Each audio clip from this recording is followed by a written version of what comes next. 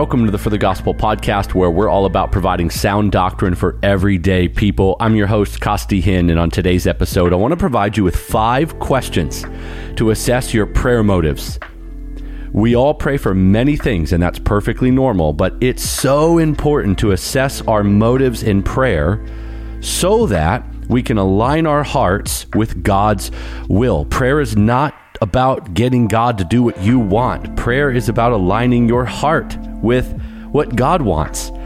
I recently made a list of prayer requests that I hear regularly. None of these are wrong. I just want to give you a picture here in your mind. We have, Lord, heal my cold, all the way to Lord, heal my cancer. Prayers for surgery, prayers for safety, job promotion, raises, priority registration for kids in private school, help for your business. Lord, fix my spouse, help my kids win their tournament.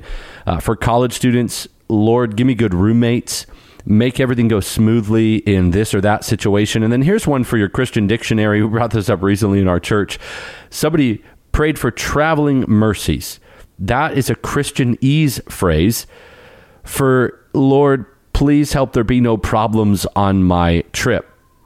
If you have watched the news lately, you could pray for traveling mercies. I think you ought to pray for traveling mercies. You could pray for them all you want, and it might not help. People are crazy and the airports are overrun. Look, none of those things are wrong. But here's what I would propose. If you had a scale and you could weigh the motives of those prayers, how heavy would they be on your life, your way, your status, your comfort, the American dream, or how heavy would they be with gospel focus? The Bible gives us a picture of prayer that is much less American dream and earthly and much more heavenly minded and eternal. And so you and I were going to pray for very good things, but a vibrant prayer life and solid spiritual growth is anchored by a focus on the greatest things, and we are wise if we'll assess our motives. It's really important to assess our motives when we pray for things because of a very strong statement in James chapter 4, verses 1 to 5. I want to break this down for you and then give you the 5 questions for assessing your own motives. Let me read this to you. James writes, "What is the source of quarrels and conflicts among you? Is it not the source of your pleasures that wage war in your members?" Referring to you and your body. You have these lusts and pleasures. You want what you want, and it wages war inside of you. You lust, verse 2, and you don't have, so you commit murder. You are envious, and you can't obtain. You can't get what you want, he's saying. So you fight and you quarrel. You do not have because you do not ask. You ask and do not receive, listen to this, because you ask with the wrong motives, so that you may spend it on your pleasures. And as if that wasn't sobering and convicting enough, James goes further and says, "You adulteresses, do you not know that friendship with the world is hostility," or the word enmity, towards God? Therefore, whoever wishes to be a friend of the world is an enemy of God. What is James saying? He's saying, look, you're asking for a lot of things and you're not getting them because you've got the wrong motives. You really only want all this so you could have more pleasure, more stuff, more money, more status, more comfort, and more of your fill in life. You're being an adulteress, if you will, with your relationship to God. You have a friendship with the world. You love the world. You're an enemy of God when you love the world. And then he says, "Or do you think that the scripture speaks to no purpose? He jealously desires the spirit which he has made to dwell within us." It's a difficult passage in that particular verse, but in the original Greek text that this was written in, you basically have an expression about the fallen spirit of a man that leans towards envy and selfishness. And Scripture points to this truth over and over and over again. I think of a very, very common cross-reference when talking about sin that I think we should point to time and time again. Genesis 4, verse 7, when God is warning Cain that sin is crouching at his door and it wants to dominate him and take over. I think of Jeremiah 17:9, which is another important verse to keep in the back of your head when you're assessing your motives in your heart. The prophet Jeremiah declares, "The heart above all else is deceitful And so we do well to seek the Lord regarding our motives. When we get honest, our prayers may be noble on the outside, but not necessarily be pure on the inside. At the same time, and I want to press in on this a bit here, we are so quick to judge the decisions and the outcomes of others without pausing to assess our own hearts.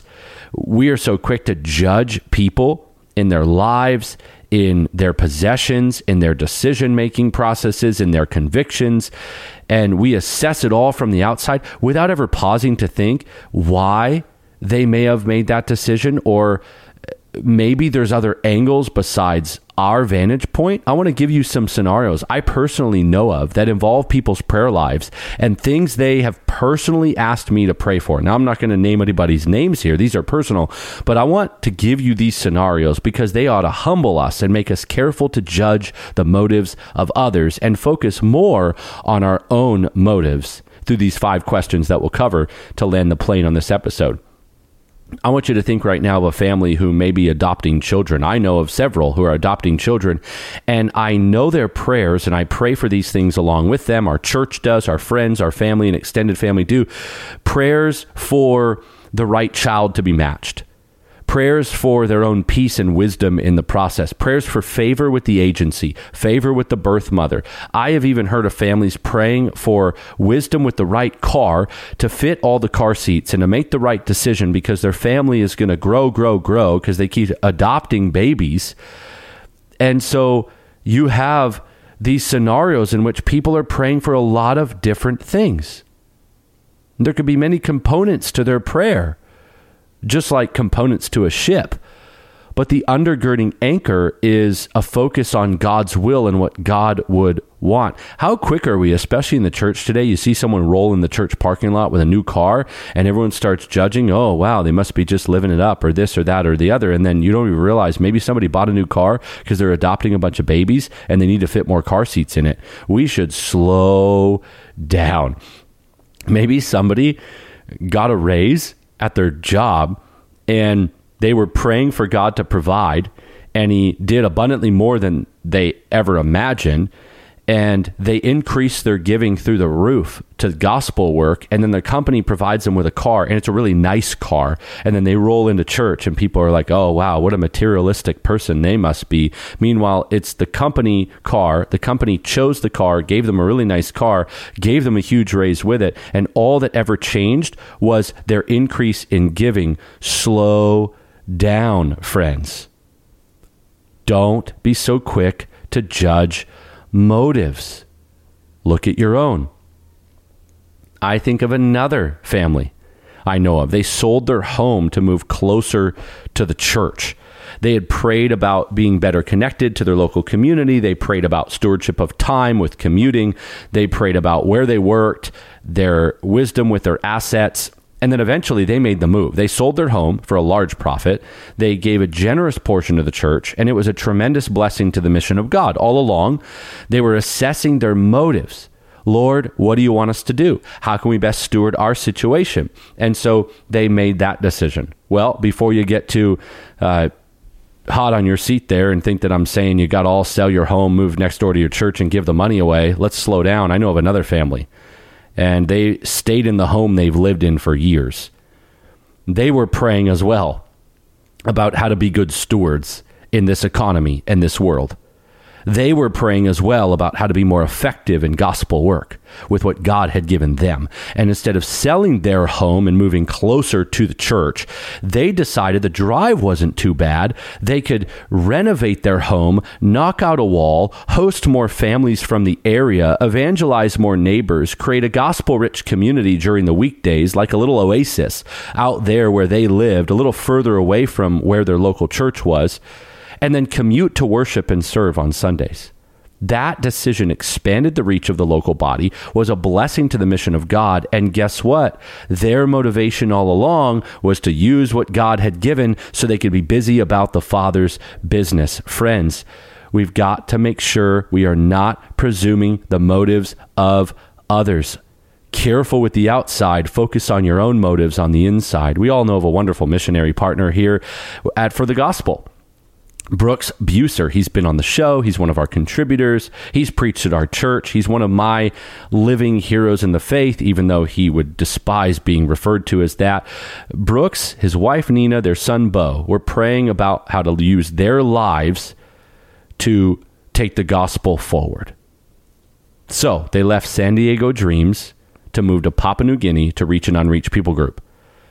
They sold it all, left it all, and took off. That was a huge blessing to the mission of God. Now, 14 years later, they train other people to do that. And I asked Brooks one time, man, should everybody do this? Or what would you tell people in first world America? And he never said, sell it all, give it away, do this, do that. Because there's this concept that American money sends missionaries. So you have people that are holding the rope, if you will, who haven't sold everything. No, they have their income, they have their money, they have great means, and they hold the rope. And then there's other people like Brooks and Nina who go down the well, if you will. And there are people who hold the rope and people who go down the well. There is money from the first world and from people who didn't sell everything and they didn't give it all away yet. They have money. They make great income. They give their money to do those things and they make more money to give more money to do more of those things. And then there's other people who sell it all. There's some people who sell their home. They give all the money to the church. They move to some little apartment near the church. God bless them. That's awesome for the mission of God, for them and their home and their convictions, their motives and their prayer life. And then there's other people who stay about 25 to 30 minutes from the local church building, by the way. That's not where the Spirit of God resides. The Spirit of God is in me right now and in you right now. And they decide to leverage their wealth, their assets, and what they have to create an outpost and still commute to the local building, brick and mortar assembly place where the people of God come and the Spirit of God is filling and dwelling all of those people, and the praises of God rise to the heavens. Do you see how many different people in the body could be praying about different things? And so long as we assess our motives and look in the mirror and let Scripture be the filter, you and I get to be a part of what God is doing. We get to give him glory and watch as he does different things through different people. But the common denominator of effective prayer and a fruitful body of Christ is faithful assessment of motives in prayer, and those motives are rooted in the gospel. That is so important. So let me give you 5 questions to assess your own prayer motives. Ready for these? Why am I praying for this? Number 1, why are you praying for what you're praying for? Do you want that new fill in the blank for selfish, superficial reasons? Do you want what you want? And it's the basics of life. It's what Jesus describes in Matthew 6 as food, clothing, and shelter. The way that people were worried about what they were going to have or how they're going to eat. And he says, look at the way I clothed Solomon. Look at the way that the lilies are clothed. And my eye is on the sparrow. I've got you covered. Seek ye first, Matthew 6:33, the kingdom, and all these things will be added unto you. Are you asking the Lord for the basics? It's okay to say, Lord, I want provision. I need provision. Or are you asking God for great things and abundance in what you have or how you live or where you live or what you do? Well, that may not necessarily be sinful. Maybe you're asking God to bless you immensely because you have the spiritual gift of giving and generosity and you want to do more for the kingdom of God. You go, Lord, bless me with wealth. I won't hold on to it. I'll get rid of it for your kingdom. Please increase me that I might be a useful gospel patron. Why are you praying for this? Hannah prayed for a baby. So many times in the Bible, we see different people praying for different things. There's nothing wrong with wanting these things. It's just important to look in the mirror and ask, why am I praying for this? Number 2, where is this kind of request, or maybe the principle behind this request, found in Scripture? Are there places in the Bible that could shed light on what you're praying for? When you're asking for something to do with your children, when you're asking for something to do with your marriage, when you're petitioning God for something to do with favor or open doors at work or what have you, you can look and see different ways in Scripture that God sheds light on prayer. I think of Nehemiah. He's a cupbearer to the king, and he gets asked by the king, what do you want? And he goes and prays, and he had asked the Lord for clarity. He had a dream to rebuild the wall, and he wants it to be great for the glory of God. And you could see that he's asked, what do you want? And he asks for what he wants, and the Lord opens the door. It's okay to ask the Lord for things. The question is, what's your motive? Number 3, so we have, why am I praying for this? Where is this kind of request found in Scripture? Number 3, who will benefit from this request being answered? I think it's really helpful for us to make a list of ways that God could use this answered prayer. Now, I think I would caution us all not to be deceitful in our hearts and paint a picture and put it before the Lord and go, look, God, if you do this, this is going to really make your name great. Oh, this is really going to help you, when all along we're just trying to get what we want. I'm not talking about manipulating God or some misapplied version of Jacob wrestling with God and we're going, I'm going to keep petitioning you until you do what I want, Lord. I would be careful with some of that and assess your motives. But who will benefit from this request being answered? Are there ways in which God's name will be hallowed? Are there people who would benefit, who you think that the Lord cares for? And is this going to help the poor? Is this going to help the orphan? Is this going to help the widow? Is this going to prove to be an example to your children? Like memorial stones in the Old Testament. I've heard of people praying for things in the Lord to provide in certain ways. And one of the motives was, Lord, show our children your faithfulness through this answered request. Number 4, what will my attitude be if I don't get what I'm asking for? Isn't that such a helpful request or assessment of our request? Lord, if you don't do this, how's my attitude? That'll tell you a lot about your motives. If it's selfish and it's for you, you're going to be really upset if he doesn't do it. If your motive is for the glory of God and according to his sovereign will, then enjoy the process of seeing it answered or not, but having your attitude still be rooted in gratitude. Finally, number 5, how does either outcome bring God glory? Whether it's answered prayer or unanswered prayer, whether you get what you want or you don't, how does either outcome bring God glory? This is going to help you assess your motives, because if you, like me, are praying for a family member who, like our son Timothy, who has cancer, I pray that the Lord would heal him. And if he does, I could certainly say, Lord, if you were to heal Timothy's cancer and if doctors could never find it again, there would be no other explanation except God did something great. Glory be to God. So if you could just confuse the doctors with that one, that would be really awesome for your name and my witness in those doctor visits. But Lord, if you don't, and my son lives with cancer and lives to declare your glory in the midst of it, then you'll receive glory. Or Father, if he goes to be with you in glory much earlier than I would ever desire as his earthly father, but you know best as the heavenly Father, then we will bring you glory. And if not healing, you're still good. You're still faithful. We can give you glory in the midst of that. I think of you and I, in often moments of need, we cry out to God for provision for things. Or maybe you're listening to this and you think, I want a house. I'm praying for the Lord to provide a home. And the economy is really bad. It's really hard to make strides financially. We've been trying and trying. I would just want to have a home because I want to host people in my home and I want to show hospitality. I know I can do that in a small little apartment, but I really just want to. And you can express that to the Lord. Well, if he doesn't answer that prayer right now, it would bring him glory still for you to be faithful with what he's given. And if he provides something else or something more, you can use that to be a blessing to others, and it brings him glory to use what he's given. How does either outcome bring God glory? So number 1, why are you praying for this? Number 2, where is this kind of request found in Scripture or a principle that's attached to it? Number 3, who will benefit from this request being answered? Number 4, what will my attitude be if I don't get what I'm asking for? And number 5, how does either outcome bring God glory? I hope this episode and those questions and even the scenarios that I laid out would bring balance and gospel focus to your prayer life.